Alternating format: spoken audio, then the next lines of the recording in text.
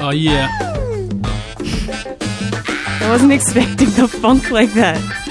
Funk is like a theme. I'm feeling funky. Good. Yeah. And you know it, people. Guess who's back? Who, me? No. But I'm glad you're back. I'm glad you're here. And it's your boy, Malcolm Riddle. Welcome to another program of American Riddle. Miriam Tazi is in front of me drinking a Dos Equis. I am. It's tasty. It's necessary after today. It's an amber, too. Yeah. Well, I like Dos Equis. I like the amber a lot. It's good. The only one I have, though. And I also like the funk. That's good. And I like horns. I've been listening to a lot of horns lately, too. Got to. You got to bring it. It hypes me up. And that.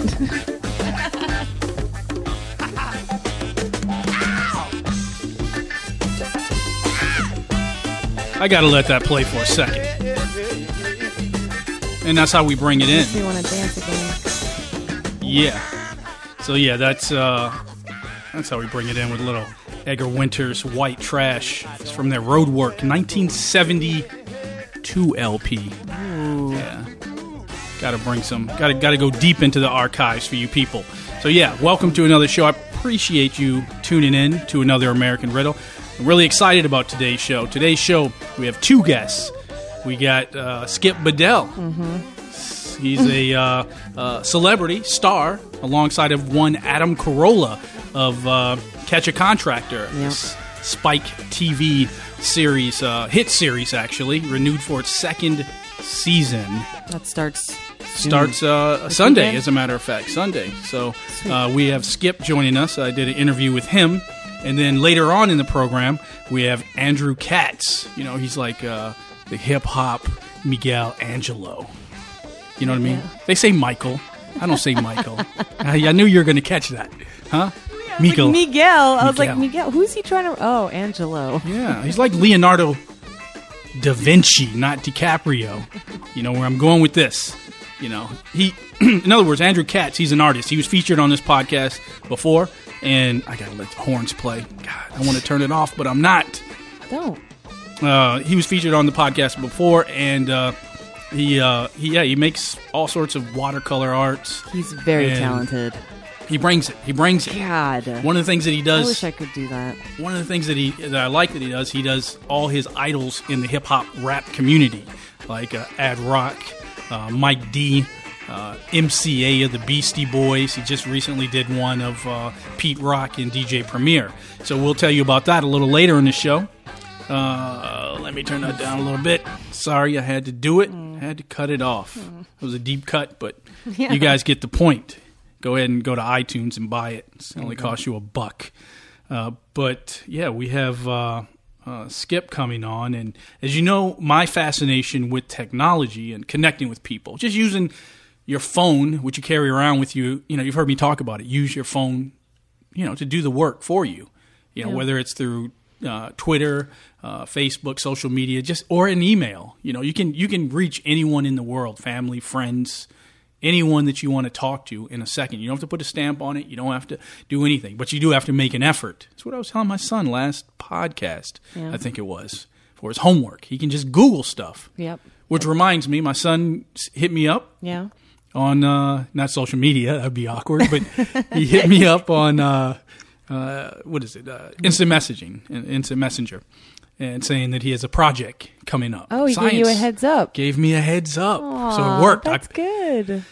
He's learning. I penetrated. I broke through with the young lad. Well, I mean, he's still a sponge, you know, so, you know, you gotta... Broke through, and he told me, I asked him when it was due a week from now, and he's got to do the elements of life, like the 6 elements or something like that, the 6 something elements. I don't know. I can't remember. Okay. God, I need to put that in my notes, speaking of well, you have time technology. now. You have time to prepare. But no, he's already preparing. He's already getting the supplies. Yes, I broke through big time with the boy. But he communicated that with you. Communicated it, told me what's up, told me where he was, what stage he was in.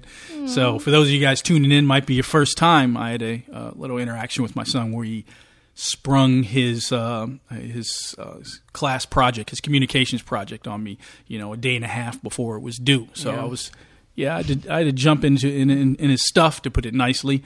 And this time, jump into stuff. Well, I was pissed. I was going to say shit, but I was trying to be cool about it. He did reach out to me and tell me, he's got something due. Yeah, so that's good. I did break through to the man. Great, actually. I love it.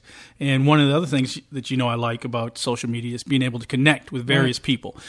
Our first guest up, Skip Bedell, is someone who I connected with. He stars alongside of Adam Carolla. And Adam, as you know, and some of you guys may or may not know this story on how I met or how I started working with Adam. Yeah. And it's a fun story. It's actually, when I allow myself time to reflect on it, because I'm so busy in the wine business and busy juggling multiple things, I don't really get a chance to reflect on too many things, too many of my achievements. I don't like to brag about myself and talk about myself. But why are you laughing? Depends. What the hell's going on here? I'm just saying it depends. Jeez. So that story goes, and if I'm going to make it short, but I sent an email. To Mike August, who is he handles a lot of Adam Carolla's affairs as far as lining up guests and bookings and stuff like that. And it was that was like 2 years ago. I was working with a film. 2 years? Yeah, I was working with a film festival, and I remember when Adam first launched Mangria, and he was talking about it. It was before he was even bottled. And I was like, well, I kept tweeting out to them, I want to make you guys the official selection of the Washington West Film Festival here in D.C. So I stayed on that subject. And finally I sent an email, and they, responded back. Mike August did. And him and I developed a relationship over email. And one thing led to another. And I, next thing I know, I had a event that I was planning on doing. I'm jumping ahead a little bit, people, just to shorten the story. I had an event I was planning for out in Los Angeles, a fundraiser. And usually I pick different wineries when I do these events, that will donate wine. And I didn't want any hang-ups. I didn't want any mistakes, because trying to coordinate an event from the East Coast to the West Coast, especially when you're on a shoestring budget, I mean, it's very difficult. It's not like people are funding me and flying me in on a private jet. No, you have to coordinate everything. It's pretty a lot of logistics. I remember I was very my nerves were a wreck. I mean, I was just couldn't really figure out who to go with, who I knew would come through. If there was an issue, how would I be able to get have plan B? How would I get to that that next step if something happens? Right. And I've been in this game a long time. Something always happens. Something always. Yeah. That's right, Yeah. Miriam Tazi. Something always goes wrong. Something always goes wrong. So I said, you know what? Adam Carolla is out in Los Angeles. My event is out in Los Angeles. If something happens, worst case scenario, I was thinking. Worst case. The distributor's out, doesn't get delivered, wine is stolen, I get carjacked, anything. I'm thinking the worst thing that could happen. You know what I mean? I get pulled over, I got a hooker in the car. Anything could happen, people. Whatever it is, I'm thinking, how could I, re-up and get more wine? Well, you're concerned. Well, I knew that it's true. It's important. I knew that there were local stores that carried it. So, if worst case scenario, I'd go out and buy the cases needed for the event. Do what you got to do, and it's right there. I don't have to worry about anything. But that never happened. I just emailed Mike August. He said, whatever you need. He had the stuff shipped in. We're on point. Yeah, I mean, I didn't have to lift one Paramount Pictures where I did the event. They put everything up for me, held it. That's great. Stayed in constant communication. So all that through a phone, or an email. Yep, sending emails. And I got invited to the studio. As soon as I left, I was so impressed the way they handled things, the way Mike August and Adam's assistant Matt Fondelier, the way they handled things. I think I sent an email as I was boarding the plane, asking them I'd like to stay I'd like to remain like a contributing factor or help out with Mangria. Can't get my words right. So I sent Mike August an email when I landed. By the time I landed and opened my email, he was like, just your luck. There's a guy that handles the U.S. Distribution of Mangria in Leesburg in Northern Virginia. Let me get you in contact. Yeah, that's Mark Kleinard, right? I was saying Kleinard for a long time. You can let it out. It's okay. Unedited podcast, people. I was, again, as I usually do on this podcast, mispronounce things. So, and Mark's was one of the names that I've been mispronouncing for a long time. But long and short is, it all connected. It came together, and I've been back. I've flown back out to L.A. A couple times since then. Did continue to do events with Paramount Pictures and the Concern Foundation for Cancer Research, all from an email. My relationship has grown with Adam Carolla's team, and I'm not saying I'm a big blip on his radar, but I'm doing what I can for his organization. No, it's been a great collaboration. It works well, and they are doers. I've said this before. Exactly. That's the people you need to align yourself with. It goes back to the theme of this podcast a lot of the time. Yes. He's one of my inspirations. Yeah. I've always said I'm a disciple of both Adam Carolla, his pirate ship, and Joe Rogan's Death Squad. So that being said, Adam has a story about when he first met Jimmy Kimmel. Like, he wanted to get into show business, didn't know how he was going to do it, had been practicing stand-up. I don't know the story exact, but the legend, the way it tells, says, the way Adam tells it, it was as if he was floating out in sea. He was floating out into the ocean, and this raft came over, which was Jimmy Kimmel. And he said he held on to that raft for dear life. You know what I mean? And the rest is history, between the two of them. I mean, they're both... A-listers, yes, very successful, beautiful families, and so on. So I kind of liken my story on that, where I was and still am in a crossroads in my life on a professional and personal level, and rebuilding. And much like Adam, I'm in this deep sea, and waves are crashing down on me, and along comes Adam Carolla and Mangria, and I just grab onto it. Literally, that's the way I felt. I just grabbed onto it, and I've been holding on for the past 2 years. The waves are still crashing up against me. You know what I mean? The odds are stacked up against me, but I'm not letting go. That's why every time I go out and I sell Mangria, it's as if my life depends on it.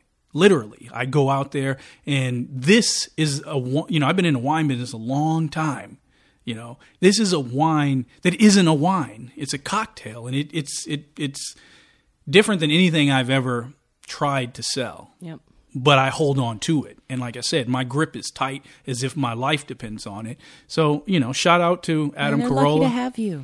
Yeah, well, shout out to them. And, one of those connections I made is our next guest, Skip Bedell. And Skip, actually, him and I hooked up just on social media, just tweeting each other, talking about working out. Yeah, it's like, hey, and it's like, hey, back. You're like, really? No, we just kind of tweet back workouts. I'm working out. Yo, I'm lifting this today. He's like, go do it. Do double. Do triple. Do 200 push-ups. Do more. He's that type of guy. And I recognized him as someone I knew, but I didn't know him when I saw him on Catch A Contractor, which is on Spike TV. I didn't know him, but he had an East Coast vibe. He's from New York. The way he talks, his mannerisms, I just kind of connected with him and made it a point to reach out. Nice. And he's stayed in contact. I mean, he's been really cool about it. And weeks have passed, and he kept saying, "Yo, I'm gonna do your show. Anything I can do to help you out, just let me know." And his schedule is grueling. I mean, him and Adam now on Spike TV, they are going from a half-hour show. The show, TV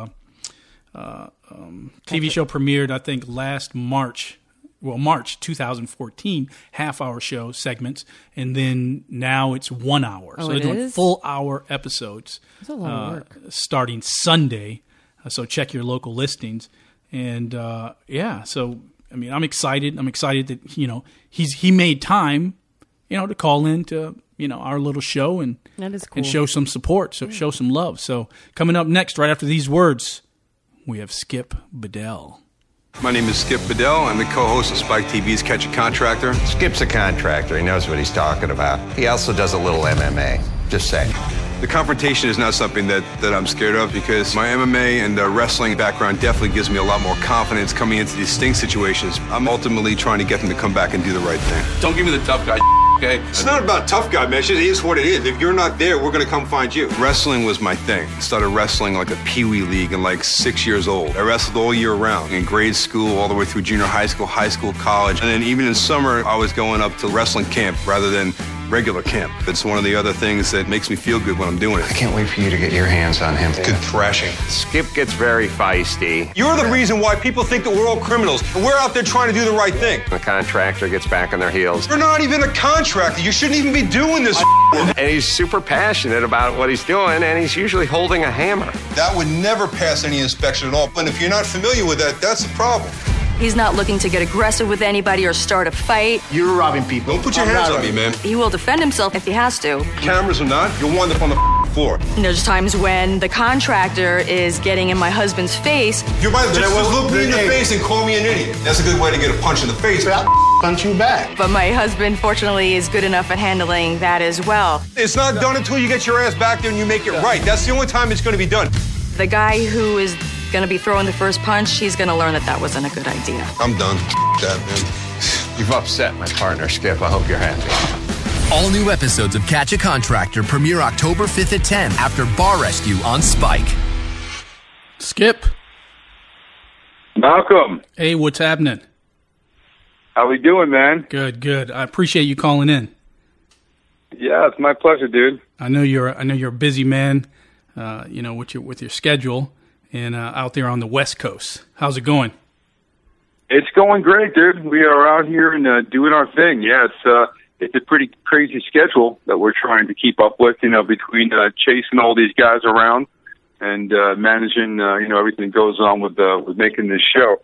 But we're getting it done, and we're hammering through this season, trying to get it all finished. So yeah, for those of you guys tuning in, this is Skip Bedell. He's calling in from California, and he is one of the stars of Catch A Contractor, starring alongside of the one Adam Carolla.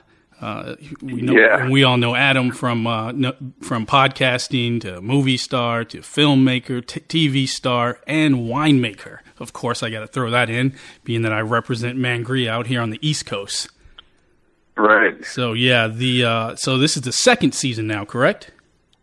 Yeah, this is the second season of Catch A Contractor on Spike TV, and the first season was just a phenomenal success. The ratings were off the chart. I think probably better than anybody had expected it would be, and we got such a good response from it that we're coming back with season 2, and we're doing full 1-hour episodes this time around, which is really kind of a good thing because we have more time to show more of all of what we do. So we're really, really excited about that hour format now. Yeah, because the first season that I watched, the half hour, it left you kind of wanting more out of it. So I think an hour is going to give a lot more action. Yeah, I agree. Especially since we were there filming it, I know what we filmed, and it just wasn't time for so much. I mean, we probably only showed about a quarter of all the, the stuff that happens in the process of chasing these guys down. It's just a surveillance process. It's a very long process to find them and to lure them to these houses that we set up as a sting house. Just that whole process just takes a while. And then, of course, the whole confrontation and then on to the fix of the home and giving back to people their home that they might have been displaced from for, 6 months or a year. Some of these stories are just crazy. So we didn't really have, with a 30-minute format, a lot of time to show much of the construction and a lot of how we actually do the rebuilds. And I think a lot of the fans were kind of wanting more of that, too, maybe more familiar with some of the other DIY-style remodeling shows, which we're not really anything like that. What sets us apart from every other show out there that's fixing people's houses is that we're the only show on television that actually confronts anybody, hunts people down and calls them out on their bad work and forces them to do it right. So we're excited to have a little more time to show some more of the construction, but also more time for more of the confrontation, which I think really what the fans like. So yeah, and that runs rampant. I mean, if you look at the community at large, people are just it's like going to a mechanic. You're just at their mercy, and you don't know what's going to happen or what bill you're going to be stuck with, or if they're even going to do what you envision. So it's got to be nerve-wracking for the homeowner. Not to mention that what you guys are doing, because I've watched it closely, and I in another lifetime I spent some time in home improvement. I did kitchen cabinets and bathrooms and stuff like that many years ago. Yeah, I kind of, I could see when I first started watching it, you could see it on your face that there were many times you looked pretty pissed off at the contractors.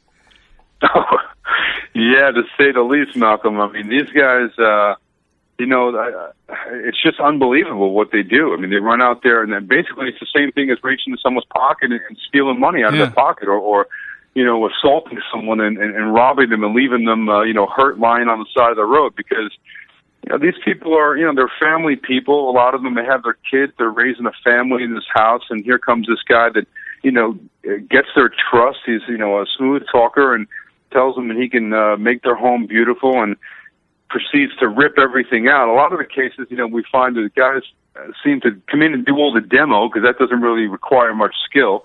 They get a big chunk of the money paid to them up front, which they're supposedly going to use to secure all the materials and, and get the job started, and then they don't come back, So in most of these cases, the people would have been better off just not even doing any of the work at all, because at least they would have had a functioning kitchen or a bathroom or whatever it was they set out to have remodeled. So these guys just have no remorse at all. They don't care about the families or the safety, the situation that they leave them in with little kids. And some of the things that we see is it's just mind blowing. And me, coming from this business, it's really what I do. When I'm not filming the show, I run a home remodeling business, and this is what I do. I mean, I'm out redoing people's houses on a daily basis, and so I take it pretty personally. And the people that I'm involved with. There's a lot of good guys out there that take, great pride in what they do, and it means a lot to them to do the type of work that we're doing to improve people's houses, but also improve their lives. So to see, some of these cats that come along and just basically steal people and leave them in dangerous situations, I have not too many good feelings for them, and I pretty much show that on the show. Yeah, your emotion definitely shines through. I mean, I've seen, I don't watch a lot of, and it's kind of hard to classify this as reality TV, but I guess in a sense it falls in that category.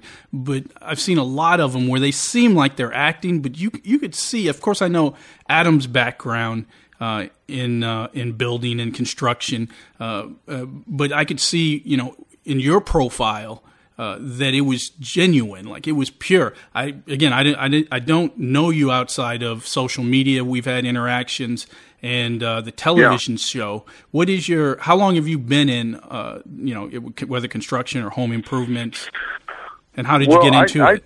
I take it to heart, man, because I come from a family of many generations of carpenters and craftsmen, going all the way back to my great-grandfather.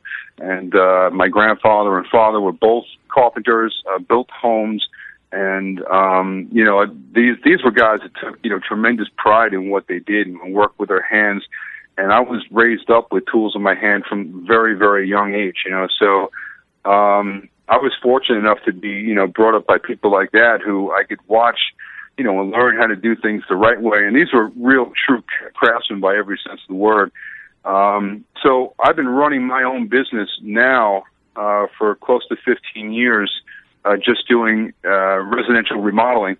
And so this is exactly the type of stuff that I deal with every day back at home on the East Coast. And to see people do it this way, it's really just a direct offense to me and to everybody who's in my industry and takes it seriously and takes pride in what they do. So, I say it all the time on the show. I probably sound like a broken record, but, these guys really do give all the good contractors out there a bad name.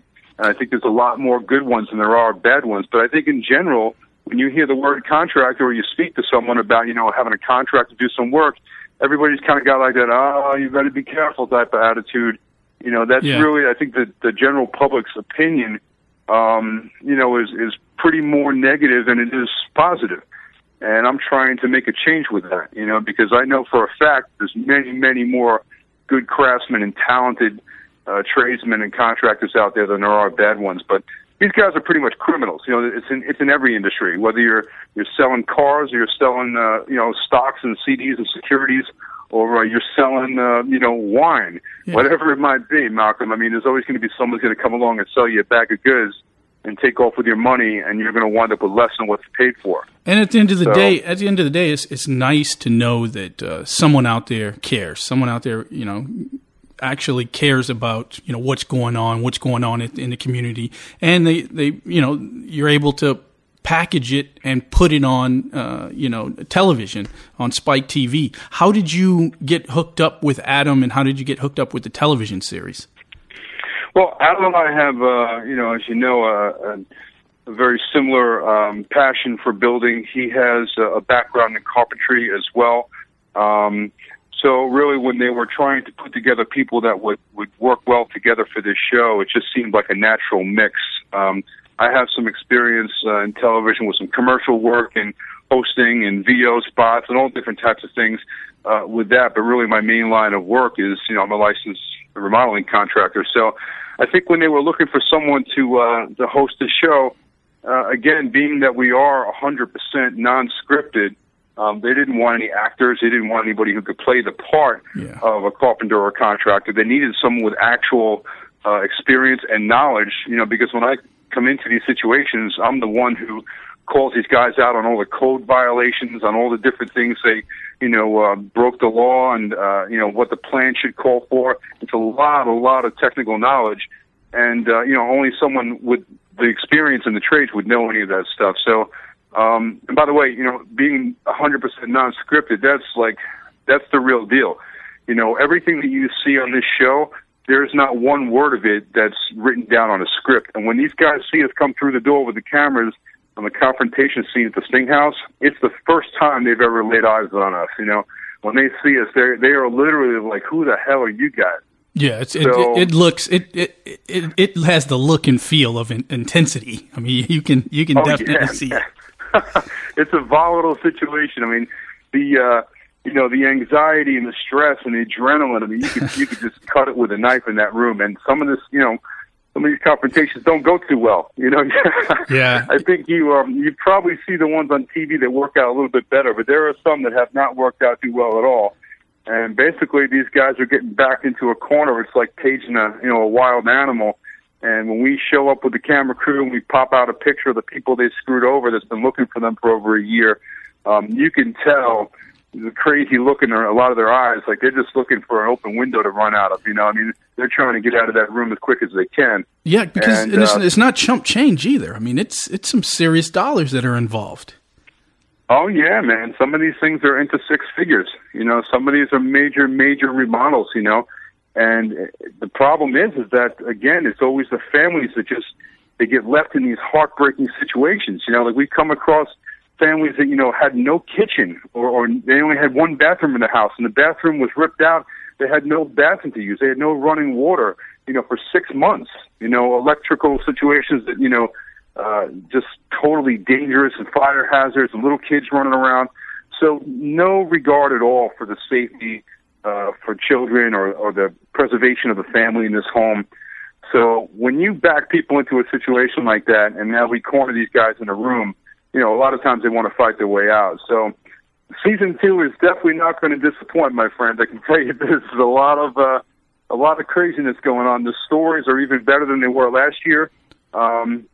Of course, after season 1, people were really familiar with the show, and we've had people writing to us from all over the country. I mean, this is a problem that just runs rampant everywhere. Unfortunately, we're pretty much kind of locked into the California area right now, again, for this season. Perhaps the next we might venture out of state. But we get just hundreds and hundreds of requests from people to help. And, we take 10 stories for the season.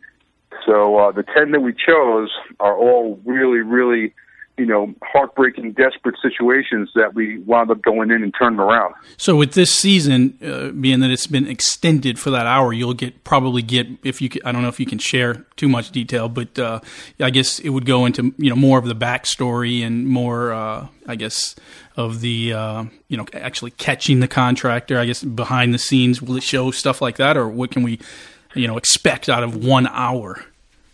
Yeah, well, the scenes basically, for the most part, kind of, meeting the families, walking through the scene of the crime, so to speak, and basically getting these guys to a house to sting them, and then of course the whole process of getting them back there and trying to get the house fixed for the people, and eventually giving them back their home. All of those elements kind of remain the same from the first season, and each one of them are extended a little bit longer. Yeah. There's also some additional things that we've added in for season 2, a little more of the construction, a little more of the confrontations, definitely more action, definitely more good stuff to see. And of course, Adam Carolla never disappoints. He injects his comedy into it, and it's kind of an odd combination when you think about it. I mean, the comedy was such a serious issue, but it really works. When we put it together for season 1, I think that everybody was kind of wondering, well, how's it going to work? How's people going to receive it?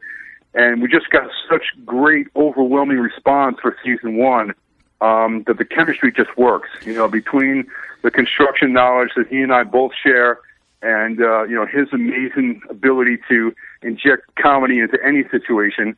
And also, it's just a winning chemistry. And also, your wife, Allison. I've kind of looked into her career of just being able to track down and hunt down and to investigate these guys. I mean, that's got to take some skill as well.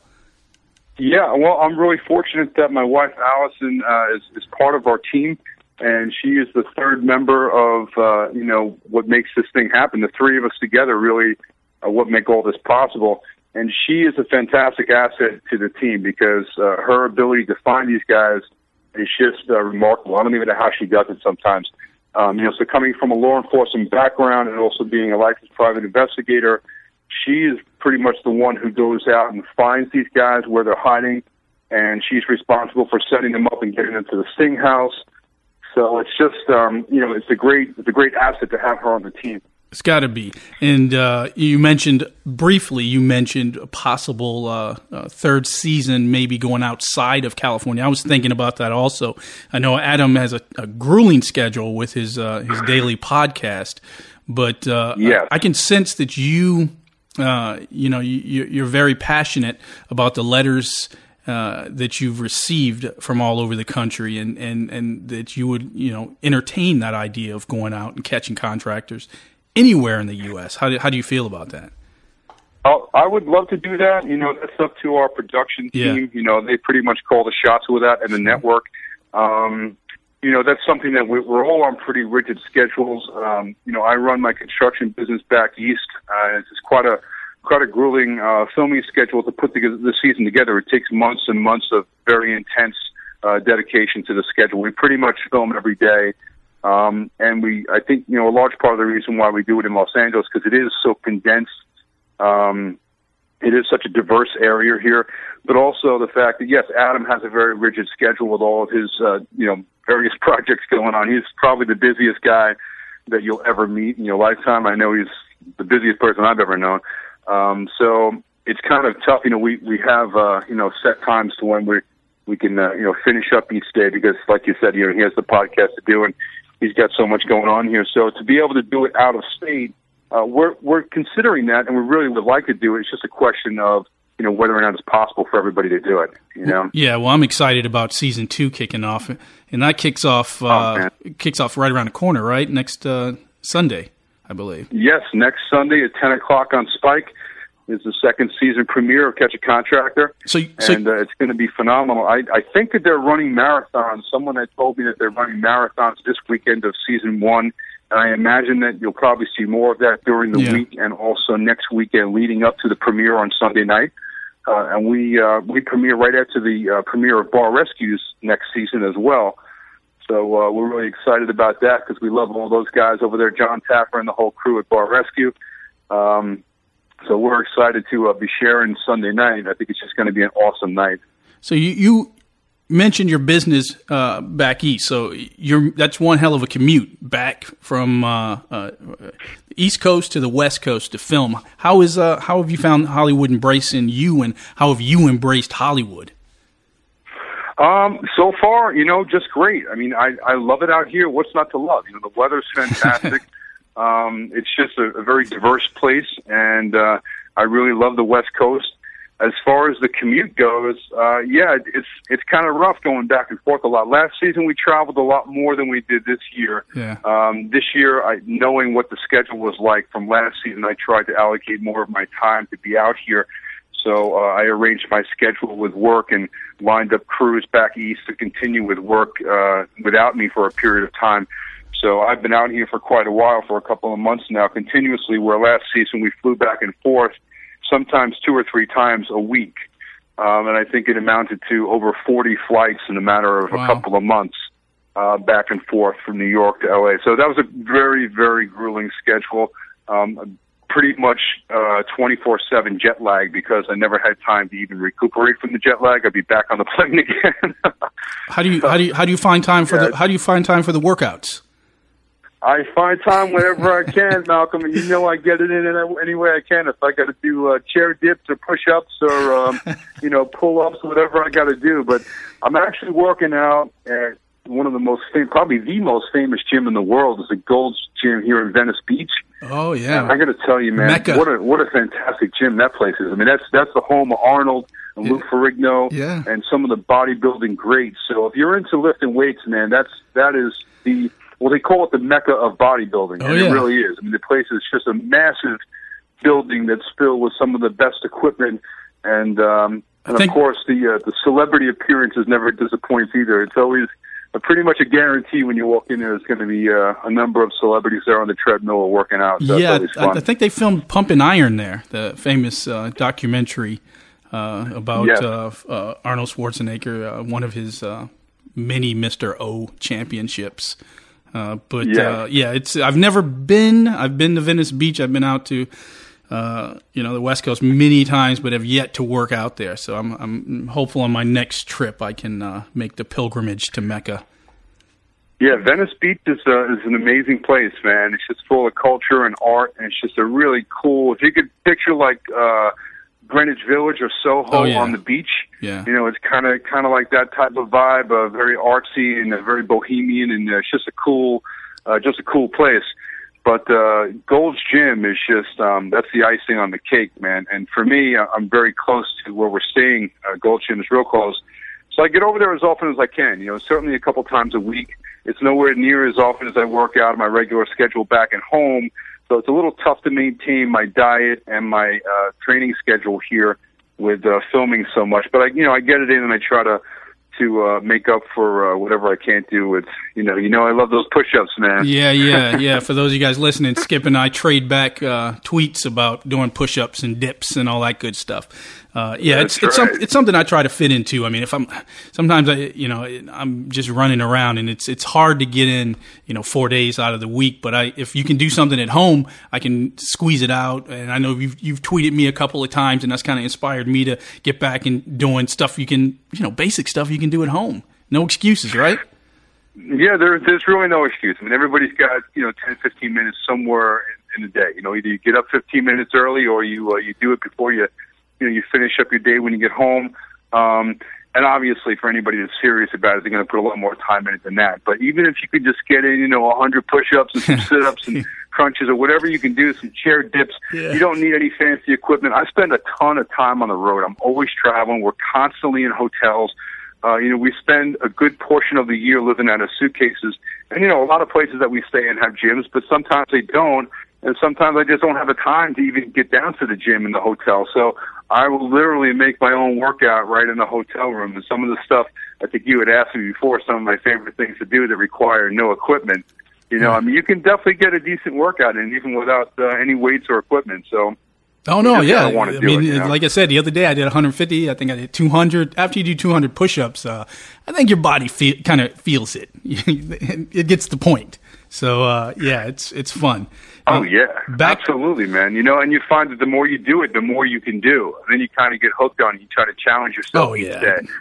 So we were talking about sets versus reps, and, you want to try to get in more reps in each set. And it's kind of fun if you get into it, if you let yourself enjoy it and it doesn't seem like a chore, that's always the best thing. Well, having that size to bounce around on a television show also probably helps, because some of those contractors, you can see the fear of God in their eyes when they're standing up against you. You're like, the Terminator. in front of them. So it's, you know. They say TV makes you look bigger, and I've run into a lot of celebrities out here in the West Coast, and it's kind of surprising that it's true, because a lot of people you meet on TV, you're like, wow, you're a lot smaller than you thought. I don't know if that holds true for me. I mean, I don't know what I look like on TV to everybody else, but I'm about 6'1", about 225. So, I'm not. I am not a monster size by any sense of the word, but I try to stay in good shape, man, and I try to stay lean. And being in my 40s, as you get on in the years, I don't let that stuff bother me. I still feel like I'm 21. I keep telling myself that. Yeah. So same here. I'm right up there with you. I'm right up there with you.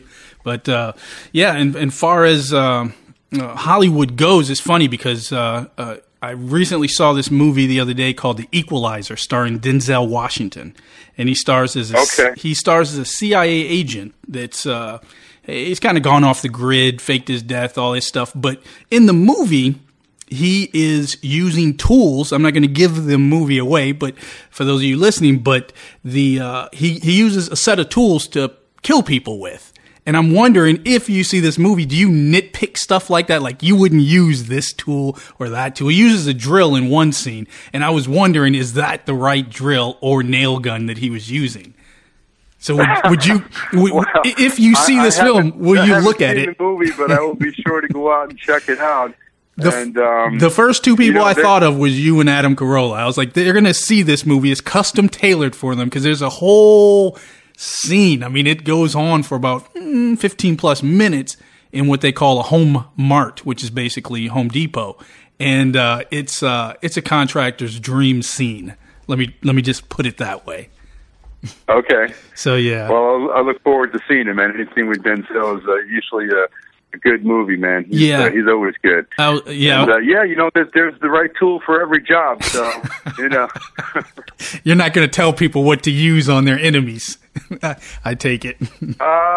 Well, I guess it depends on how much pain you want to inflict. But certainly a hammer or a drill or a saw, they all probably will do a good job. Oh, that's funny. So that, and what do we got coming up? We got your premiere coming up on October 5th.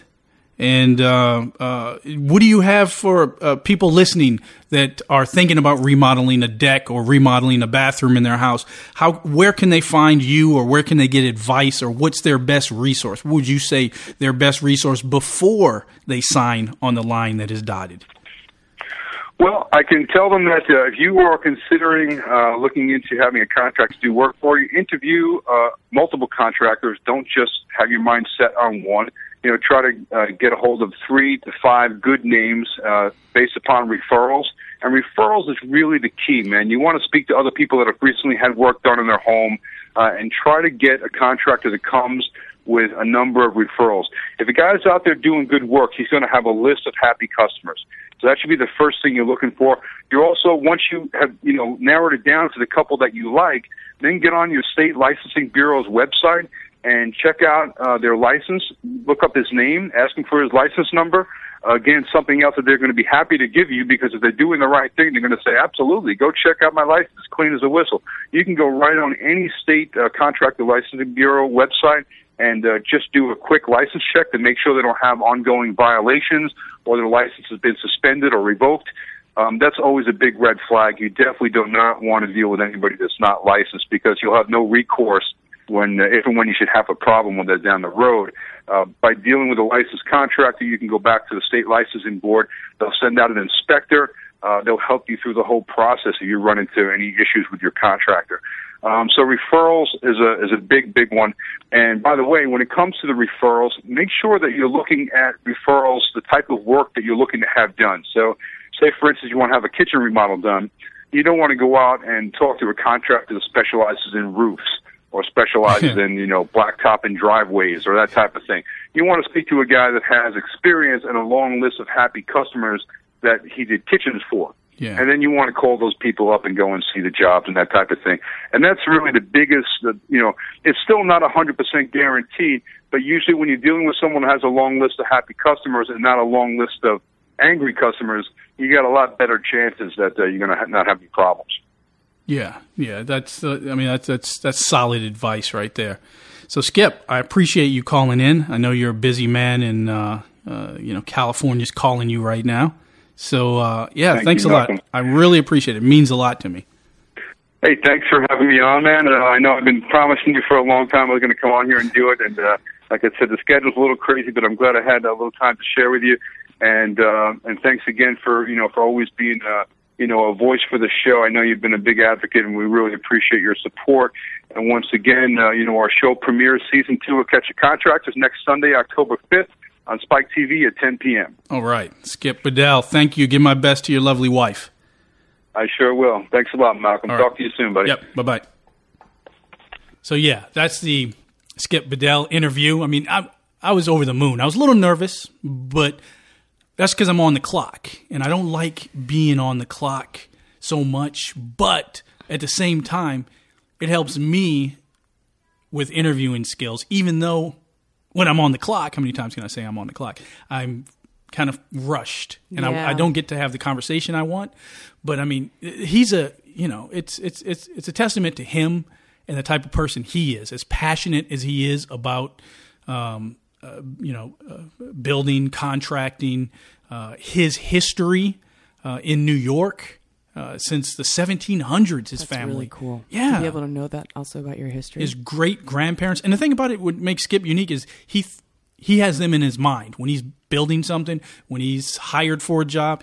He's thinking about how he honors his family's legacy, traditions. Yeah, and stuff. So that says a lot about him. Yeah, and his wife, she's a part of the trio, I guess you could say, with Adam Carolla, Allison Bedell, and Skip Bedell. Allison being a private eye, and she hunts these guys down. So it's really exciting when you get that type of formula, and it just works. Yeah. You know what I mean? So that's Spike TV. Catch A Contractor. Again, check your local listings.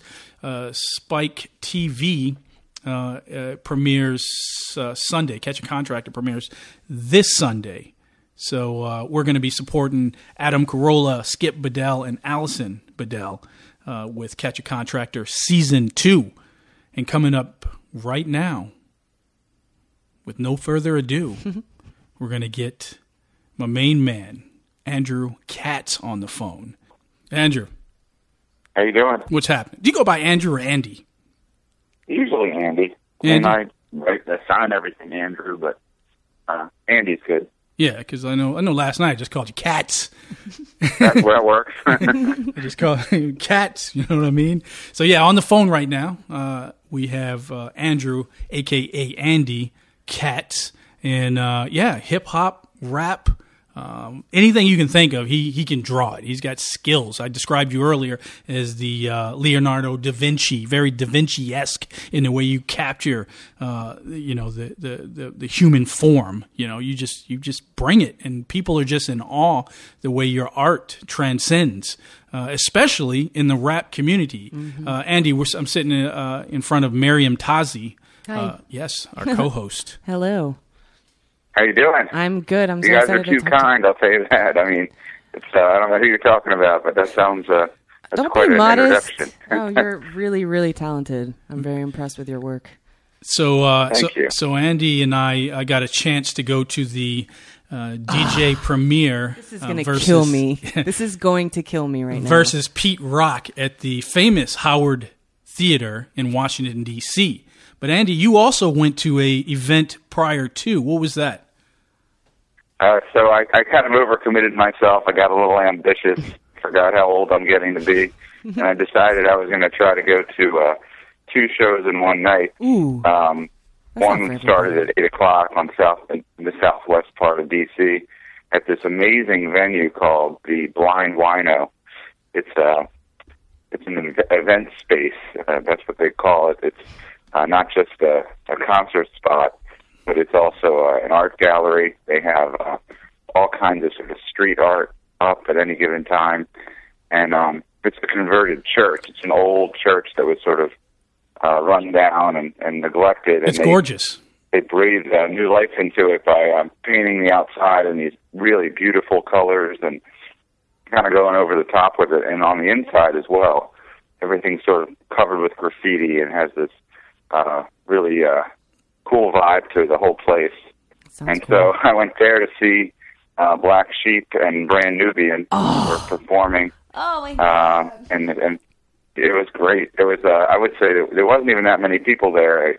And I thought it would be packed, and it was a nice crowd, and everybody was very cool there. It was just a nice group of people. That's so cool. And they do this thing, Sadat X from Brand Nubian, has got this wine thing going on where he and this other guy, Will Tell, have they swing wine. So they have this concert, and then they also sell wine and go around and talk to people and pour wine and get pictures taken. So it was a really unique event. Are you serious? I didn't know anything about this. I wish I would. Yeah, the rap side of it was pretty great as well. Yeah. And then I had to kind of leave at the right time and get up to the northwest side to go see Premier and Pete Rock. Yeah. I wish I would have known about that. You can check out Sadat X and Will Tell on YouTube. Just look up. You can look up what is it? The Wine Connoisseurs, TWC, and they have true wine connoisseurs. Yeah. I think they call themselves. Okay. Yeah. Yeah, and he reviews different wines, some well-known wines at that. And they drink them right out of the bottle. It's quite. They rhyme about the wines. They tell you what to pair it up with. Are you serious? It's pretty slick. Yeah. And they were there last night. Shit? And I didn't have one business card on me. I was thinking about that afterwards, Andy. I didn't have one card, but we were caught up because I met. This was my first time meeting Andy, and I was in line at the Howard Theater. So he comes up, and I just scream out, "Cat's art!" You know what I mean? I was like, "Yo!" So he rolls up. He's got all this art with him, his backpack, shell top Adidas on, representing. That's right.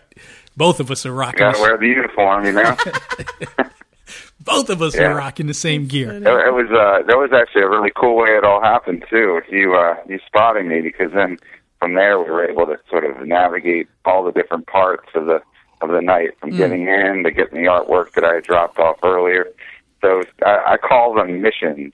When I go on these missions, I have to really plan it out. And the really amazing part is, Malcolm helped me a lot, and so did the guys that work at the Howard. They're just, I've been going there for a while now, and they really take care of me. They really look out for me. They make sure I can get where I need to be and meet who I need to meet. And last night was no exception. It really helped me out. It was great. Yeah. At every turn. So. It was. I'm glad you were there to witness all that too, because sometimes I tell the story and people are like, they don't know you. They're not going to help you out. No, so they rolled out the red carpet. Yeah. I thought I was going to get stonewalled when we first got there, and then he's right. This other guy walked over and said, "No, he's good. Let him in." No, he's right. He was a little. Andy was a little worried. That makes it so much easier. Yeah, you were a little concerned at first, because I remember you were prepping me. You're like, I might get stopped if this guy doesn't know me. So we're waiting in line at the Howard Theater, and as soon as we got up, the big bouncer guy goes, "You're going to have to check this or something." And another guy in a suit just comes over, and he recognized. Yeah, he was like, he was recognizing the skills of Cat's art, and was like, "No." I think it was more like Obi-Wan Kenobi. He's like, they did the Jedi mind trick on the. It was amazing. It was these aren't the droids you're looking for, kind of thing. So it was I ended up exactly like that. Breathing a sigh of relief. It was cool getting in after that, and then I could relax once we were in and got the artwork all squared away. And I don't even know what I would have done without you being there, because I had too much stuff last night. I was just trying to hold all of it was a pain, so it was great having an extra set of hands. Yeah, it was. It was crazy because you had quite a bit of art with you. You had a portrait of Pete Rock, and then you had another board of DJ Premier, and then you had a backpack on top of all the art that you had from the previous show. So I got my paintings and I got my pens, and I kind of have it in mind ahead of time what I want them to sign it with. And with the previous show, I was able to meet Lord Jamar and Sadat X and even Grand Poobah. And what I did was, before I went to the show, I kind of went through some of their songs and I picked out lyrics that I thought were really good and asked them to write them on the pieces. And that's kind of what I'm looking to do, set my work apart. I mean, there's a lot of portrait artists out there. There's a lot of people doing hip-hop stuff. And so when I can, I really like to get them to write lyrics on there. And then I feel like there's a real connection between me and the hip-hop artists, because then they've kind of invested a little bit of time. And I, in fact, last night after Premiere signed it, he did this beautiful signature on the painting that I brought, and also on the skateboard that I brought. And I said something like, we just collaborated on this piece.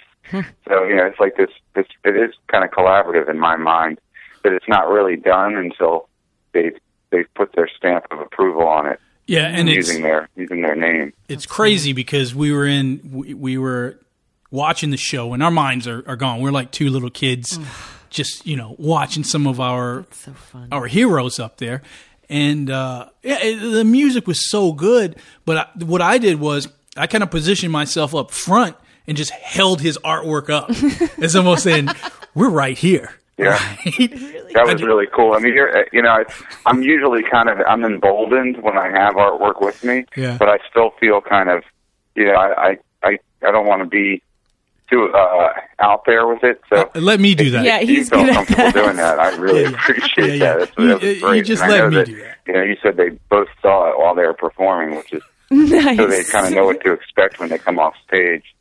Yeah, it was cool because that's how I got backstage too. Because at first we couldn't find the people that knew Andy, so we were hanging very close to the stage near the backstage door, and that door opens up quite a bit. So we were like, we're going to stand right there.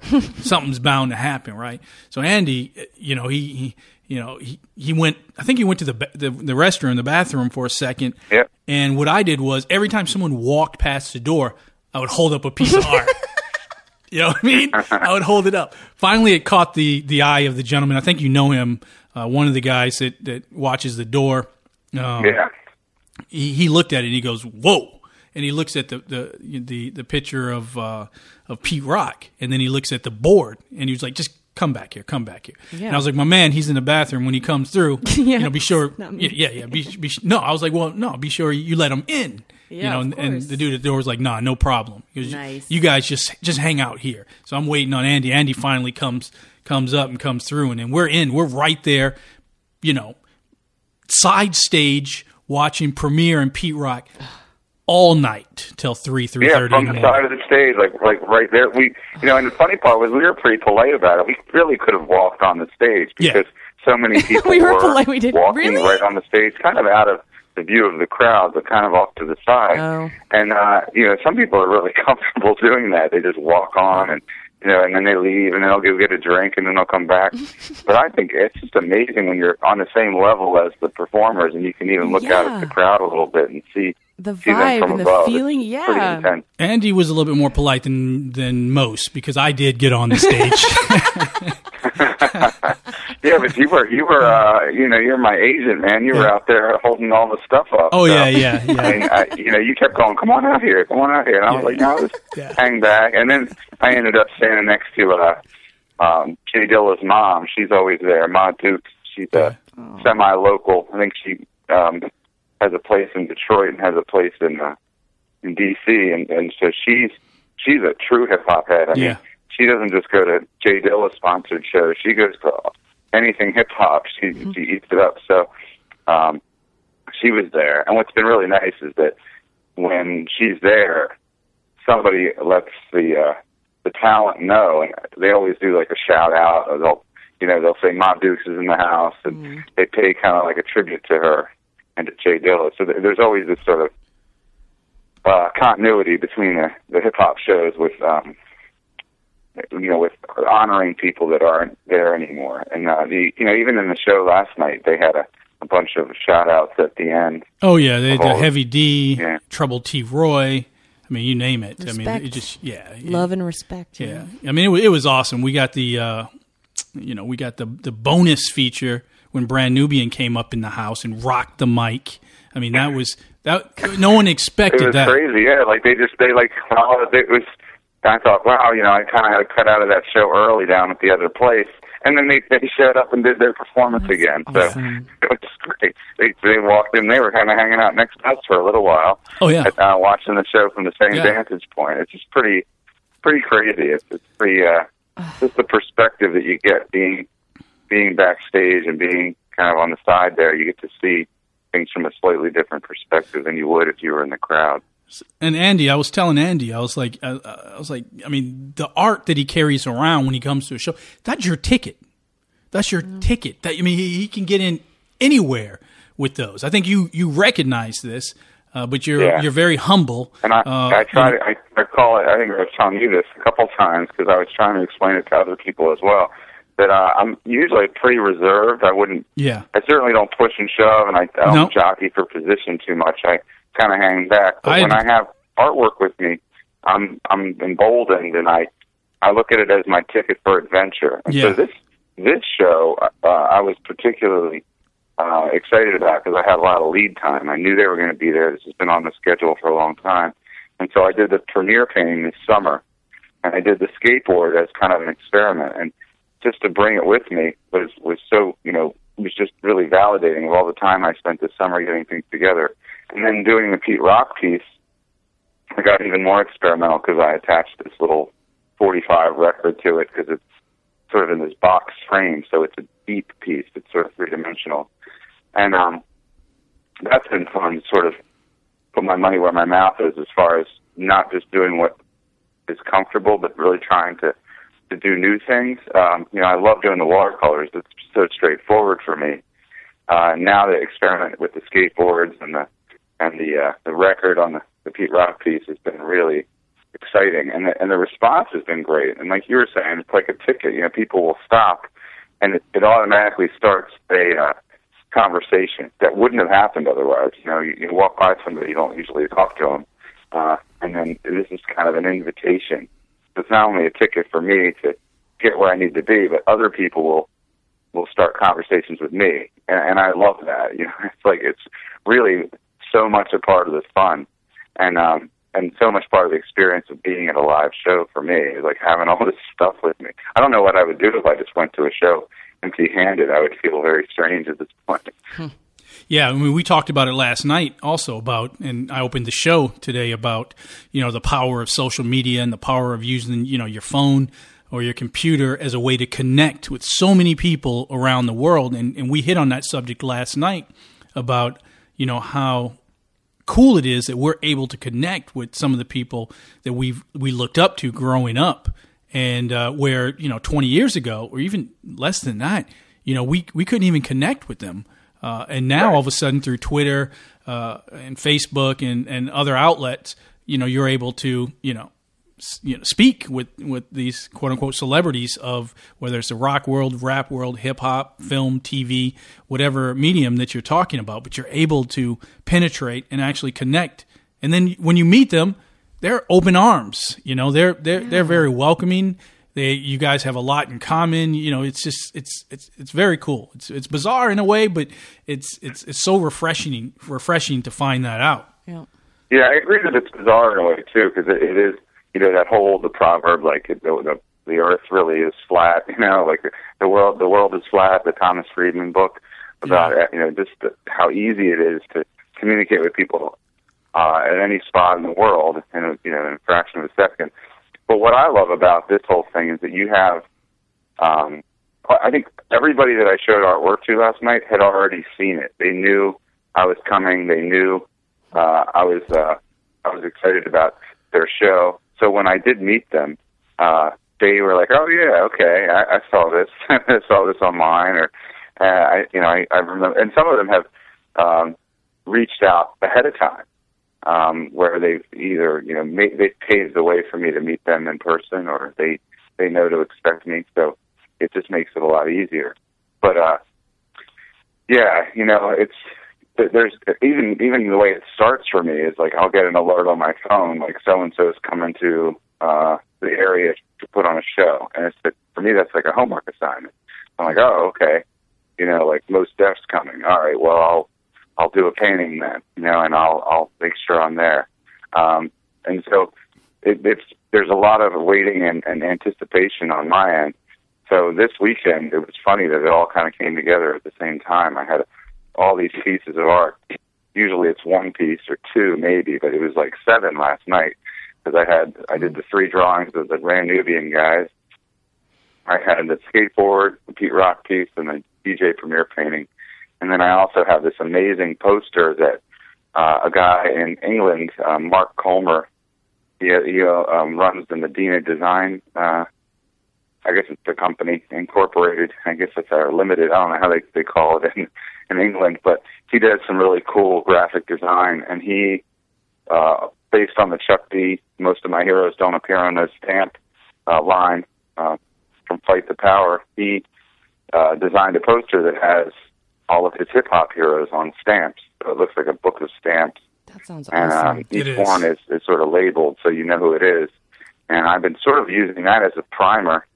So when I go to a show, if somebody's on that poster, I bring the poster along with me. That's such a great And idea. I think I heard a rumor he might be coming out with a second version of it because people were like, how come Dougie Fresh isn't on it? And how come there's not more women on it? And this and that. So it's a pleasant problem because I think he's going to design another one, and that'll be another primer for me to take things to the show. It looks awesome. It is as awesome as it sounds. It is that awesome. He's got the full sheet and the signatures and the way it's signed. It's so beautiful.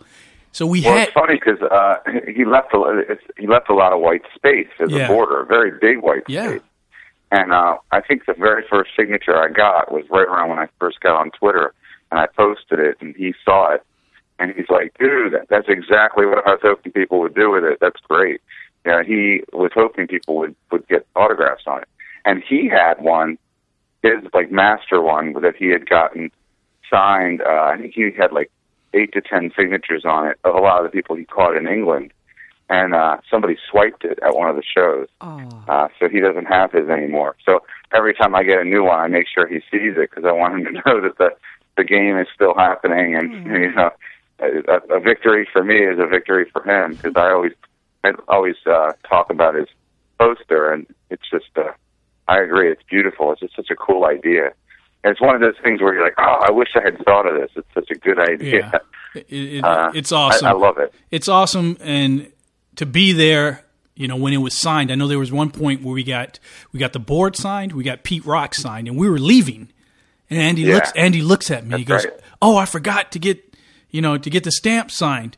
And he goes, "Do you think they would do it?" And he goes, and Andy second guessed himself. He was like, he turned away and started walking, and he gave it to me. He goes, "Would you do it?" Because I guess you didn't want to go and overstay your welcome and ask him for a third. Yeah, I didn't want to be greedy. I didn't waste any time. Language when I ask for something a second time or a second thing, I'm like, if I can be greedy, hey.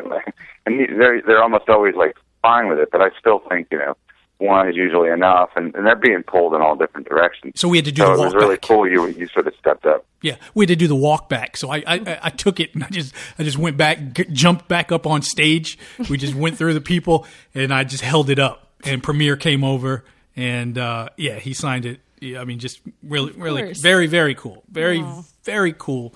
The way he handles himself and the way he treats his fans. I agree. He was very kind of humble and very accommodating and gracious about it. He was, kind of like, no problem. Yeah, I mean... and I imagine he was tired. I think one thing we didn't mention is that was a long show. It was almost 3 hours. Late, and I thought, well, it started late, but there's probably, sound ordinances. You have to be quiet by a certain hour. No. So I think they started at 12:20. And went to 3:20. And it ended at 3. Yeah. That's a long show for anybody, I think. A long show, of the best music, yeah, but that's not the to thing. mention that it was so late at night or early in the morning, depending on how you look at it. Andy, tell him the best music, the best slow jams to James Brown, Public Enemy, KRS, name it, Donny Hathaway. Actually, you know what I liked is at the beginning, it started off the whole show with this voice track of James Brown introducing himself. I got it on video. Cool. I thought that was really a nice touch. It was like James Brown was channeled through their computers or through their equipment. It was pretty wild. It was like he was there. It was insane. So it took me back to my childhood. It definitely did. I'm glad I broke, my habit of turning in early. I like the old man that I am, and I'm more than happy that I was able to spend that moment with you and to get backstage with them, because that was one for the books.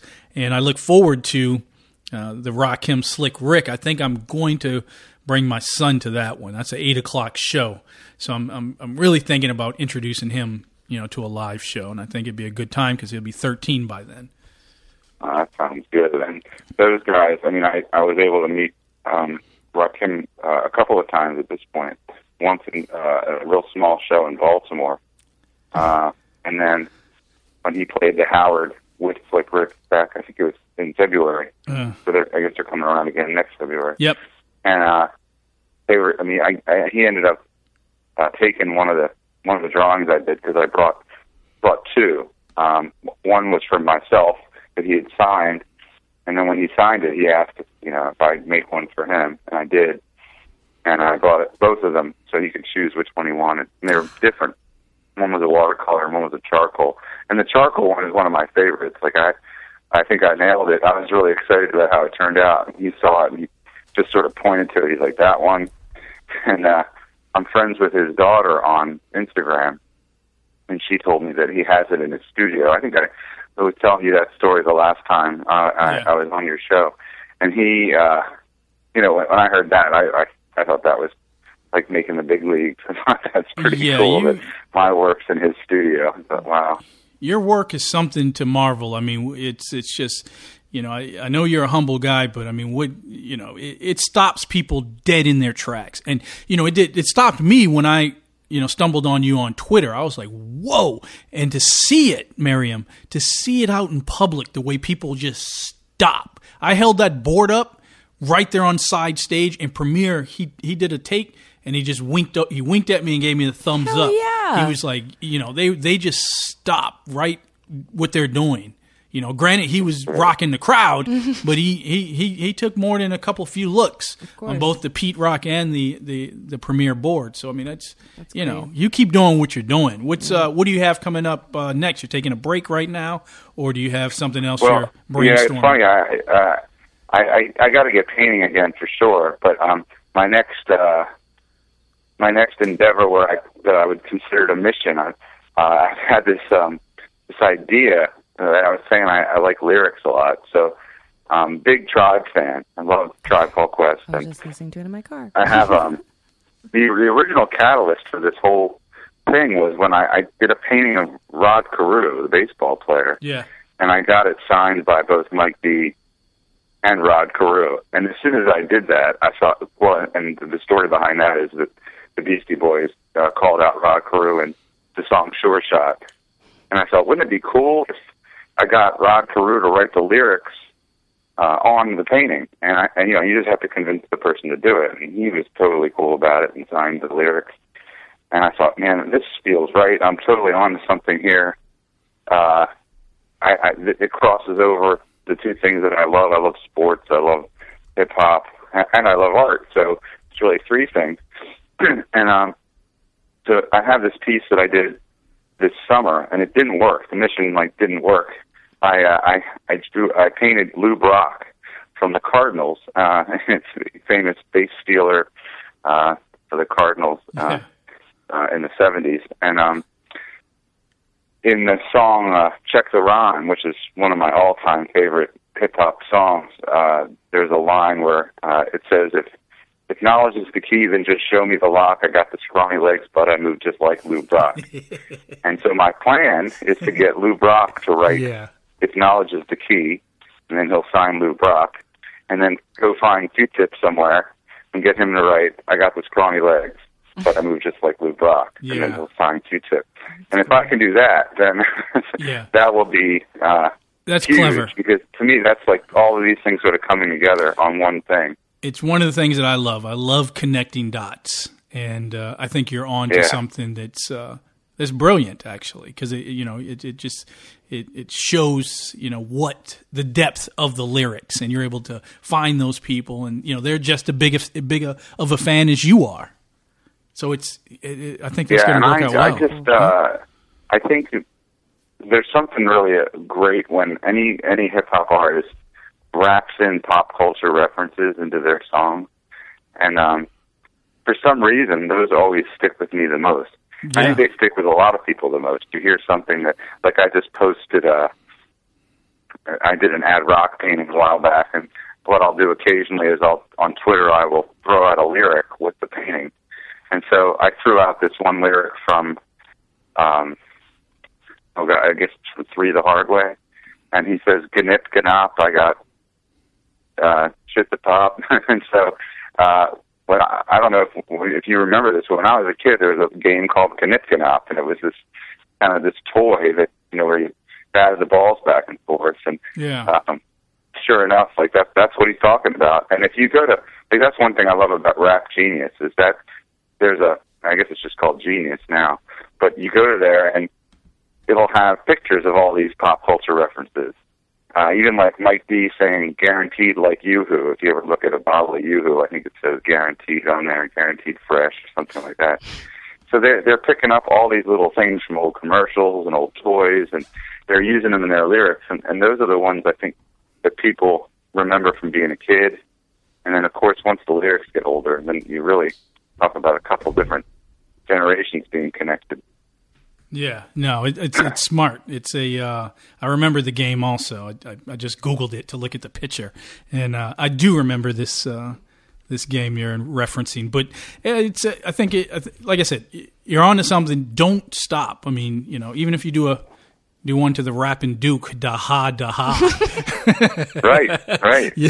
Exactly. You know what I mean? Track down. You hear that, and I mean, the rapper themselves, they're reminiscing. They're going back. Do a picture of Sean Brown. In their song, and I just, for some reason, those are they're visuals. They're sort of painting with lyrics. They're painting in your brain, and I'm just trying to take it one step further and making a painting, and so they can put the lyrics down on paper. Well, that's awesome. Yeah. Andy, I appreciate your time. Where can give us a location where people can find you again? Twitter, website, stuff like that. Yeah, I mean, Twitter, I'm AJ Katz Art. So it's AJKATZART. And I got my website and my mobile site up and running. So it's just katzart.com, KATZART.com. And I'm also on Facebook. So Andrew Katz, or there's also a Katz Art Facebook page.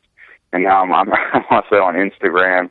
So it's just like one thing after the other. It's all sort of connected. But that's the fun part about the day after, or later that day in our case. It's like I mentally I do this data dump. I just start posting pictures and thanking everybody. And it's just I get a chance to relive the whole thing. So whenever I go to a show, even if you're not there with me, it's just like, hopefully it feels like you were, because you get to see all the art and kind of hear the stories. And I plan on being at the next show with you. So it's like it becomes sort of a group thing. Yeah. Count on me being at the next show with you, by the way. Yeah. So that's what's up. That's cool. I'm hoping to meet. I'm hoping to meet Lou Brock. He's going to be at a baseball autograph signing in a couple of weeks in Northern Virginia. I'm going to go to that and see if I can get that ball rolling, because the painting is done. I just got to convince him to write some of Q-Tip's lyrics on there. And then when and if I get to meet Q-Tip, I'll have Lou Brock's approval, and then I'll get his, and then I'll have something one of a kind. Yep, it'll all come together. Special, Yeah, it is special. It is more than special. And, definitely thank you for, giving me the opportunity to hang out with you. Oh, are you kidding, man? It was great. I'm so glad we connected. And if you think about how random it was that I walked up and they were just shifting the line around, it worked out pretty well, like the timing and everything. It was awesome. No, you don't need to thank me. It was great. It was a lot of fun. And, we'll have to get a better night's sleep tonight, because that was too late for me to stay up. But it went really well. It was just a great time. Yeah, it was nice. It was nice that the old timers got to get out and experience the nightlife. That's so right. it was fun. Andy, thanks for joining us. I know you got to run. Yeah, of course, anytime. And I'll look for you at the next show, and let me know which ones you want to go to, and we'll make it happen. All right, I look forward to it. I'll talk to you soon. All right, thanks for having me again. I appreciate it. All right, bye-bye. Bye-bye. Andy Katz in the house. You know what I mean? And that's what it's about, connecting the dots, connecting with each other, and making it happen. Just like with Skip Bedell from Catch A Contractor to Andy Katz. You know, he's a artist extraordinaire. I mean, I don't even know what title I'm going to give him yet. You know, I've been trying to come up with a name, but like I said, the man has talent. He is fueled by a lifelong of passion in both sports and rap music and hip hop. Yeah, it shines through. But he loves rap music. I mean, you could just see it in his eyes the way he's watching. He didn't even want to move. I kept saying, "Come on up." You know, I busted right through. Like I said, this piece of art was a ticket, and I was holding it, just holding it up so they could see it. I'm right over here. You know what I mean? I am right here. You know, and once they saw it, I knew, boom, we're going through. Yeah. We got ushered through. You know, so the people that knew him everybody was cool. So it's it's a lot of love. I mean, you know, it sounds like it. A lot of the hip hop pioneers, and not just the pioneers, but there's a large part of the culture that do it for the love. Yeah. You know what I mean? They're not doing it for the Lambos. They're not doing it for the big videos and stuff like that. You know, they're out there performing because they love it. And this is why their music still holds up 20-something years after the fact. You know what I mean? So that says a lot. And that's the same thing with Skip. When I was doing the interview with Skip, you can hear the passion in his voice. You can see the passion on television. You can see that he actually cares. As much as Adam Carolla complains about the production of the show, he cares. He cares about his product. He cares about the people he surrounds himself with. Work hard. These guys, that's right. These guys and girls are out there, you know, putting it on the line, and they care about everything that they're doing. I mean, the whole ensemble, the whole body, the complete body of work doesn't have to go on to television. You know what I mean? It doesn't have to, you know, be featured on a podcast or a late night show or in movie form. You know, this just happens to be, you know, their medium. This is what they do. Mm-hmm. But at the same time, it doesn't matter. If he goes out and makes a doghouse, he's going to, you know, put over, you know, his 100% into it because it means something. And that's what Skip was saying. It means something. And, you know, he doesn't only have to hold himself accountable, but he has to look at what his father taught him, what his grandfather, what his great-grandfather taught him, what was passed down to him. And it's the same thing in hip-hop. It's the exact same thing. You have to know your history, right? Yeah, I was just thinking that, yeah. I mean, it has to count. Don't forget your history. It has to count for something. I mean, I was watching something with someone I was working with. We were watching some YouTube clips of some people fighting and some stuff. I don't know where it was, and I was like, hey, what do you think Brother Malcolm X would think about this? What do you think Martin Luther King would think? This ain't part of the dream. Yeah. This ain't where it's supposed to be at. You know, but this is how people think of you. So, I mean, you have to be mindful. It doesn't matter what color, what race, what religion you come from. We were talking about that last night with Andrew Katz. I told Andy, I was like, just think, man. I mean, we're able to connect and sit down and be at this place at this time together because we met each other on Twitter, right? I was like, imagine what's going on all over the world right now, all the chaos and all the killings that's going on. If people were just to open their eyes and realize that we're all connected on this earth.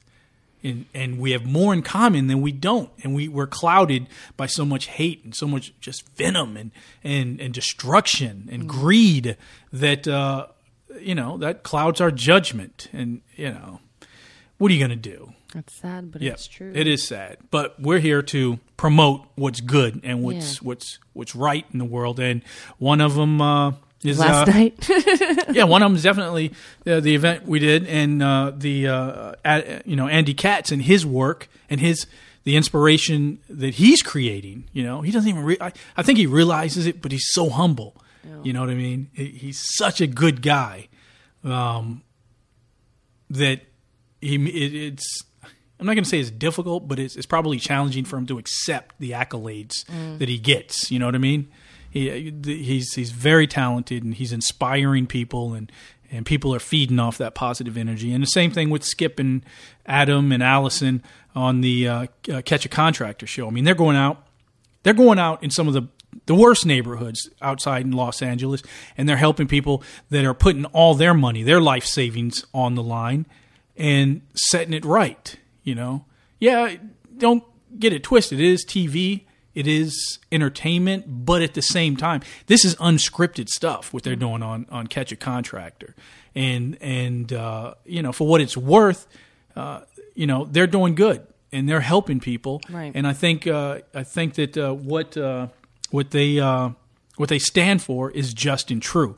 Can't go wrong with that, right? So big ups to Skip Bedell, Allison Bedell, and Adam Carolla for this season's Spike TV's new hit, Catch A Contractor, premiering Sunday. So definitely check your listings, right? I heard that, but I don't want to say anything. Check it. I was on a roll. I was excited for a second. So every now and again, the world has to pull me back in and let me know who I am, people. But that's all right, because you guys know, you know, love it or leave it. That's who I am. I'm Malcolm, you know. And with that, I'll just say domino, motherfucker. If you don't know me by now, I doubt you'll ever know me. I never won a Grammy, I won't win a Tony, but I'm not the only MC keeping it real. When I grab the mic and smash rap, my girls go ill. Check the time as I rhyme, it's 1995 whenever I arrive. The party gets liver, flow with the master rhymer. As I leave behind a video rapper, you know the chart climber, tapper. Down goes another rapper, on to another matter. Punch up the data, blast master. Knowledge reigns supreme over nearly everybody. Call up KRS and guaranteed to rip a party. Flat top braids, ball heads, or Nazi dread. There once was a story about a man named Jed, but now Jed is dead. All his kids instead wanna kick bombs up the top of their head.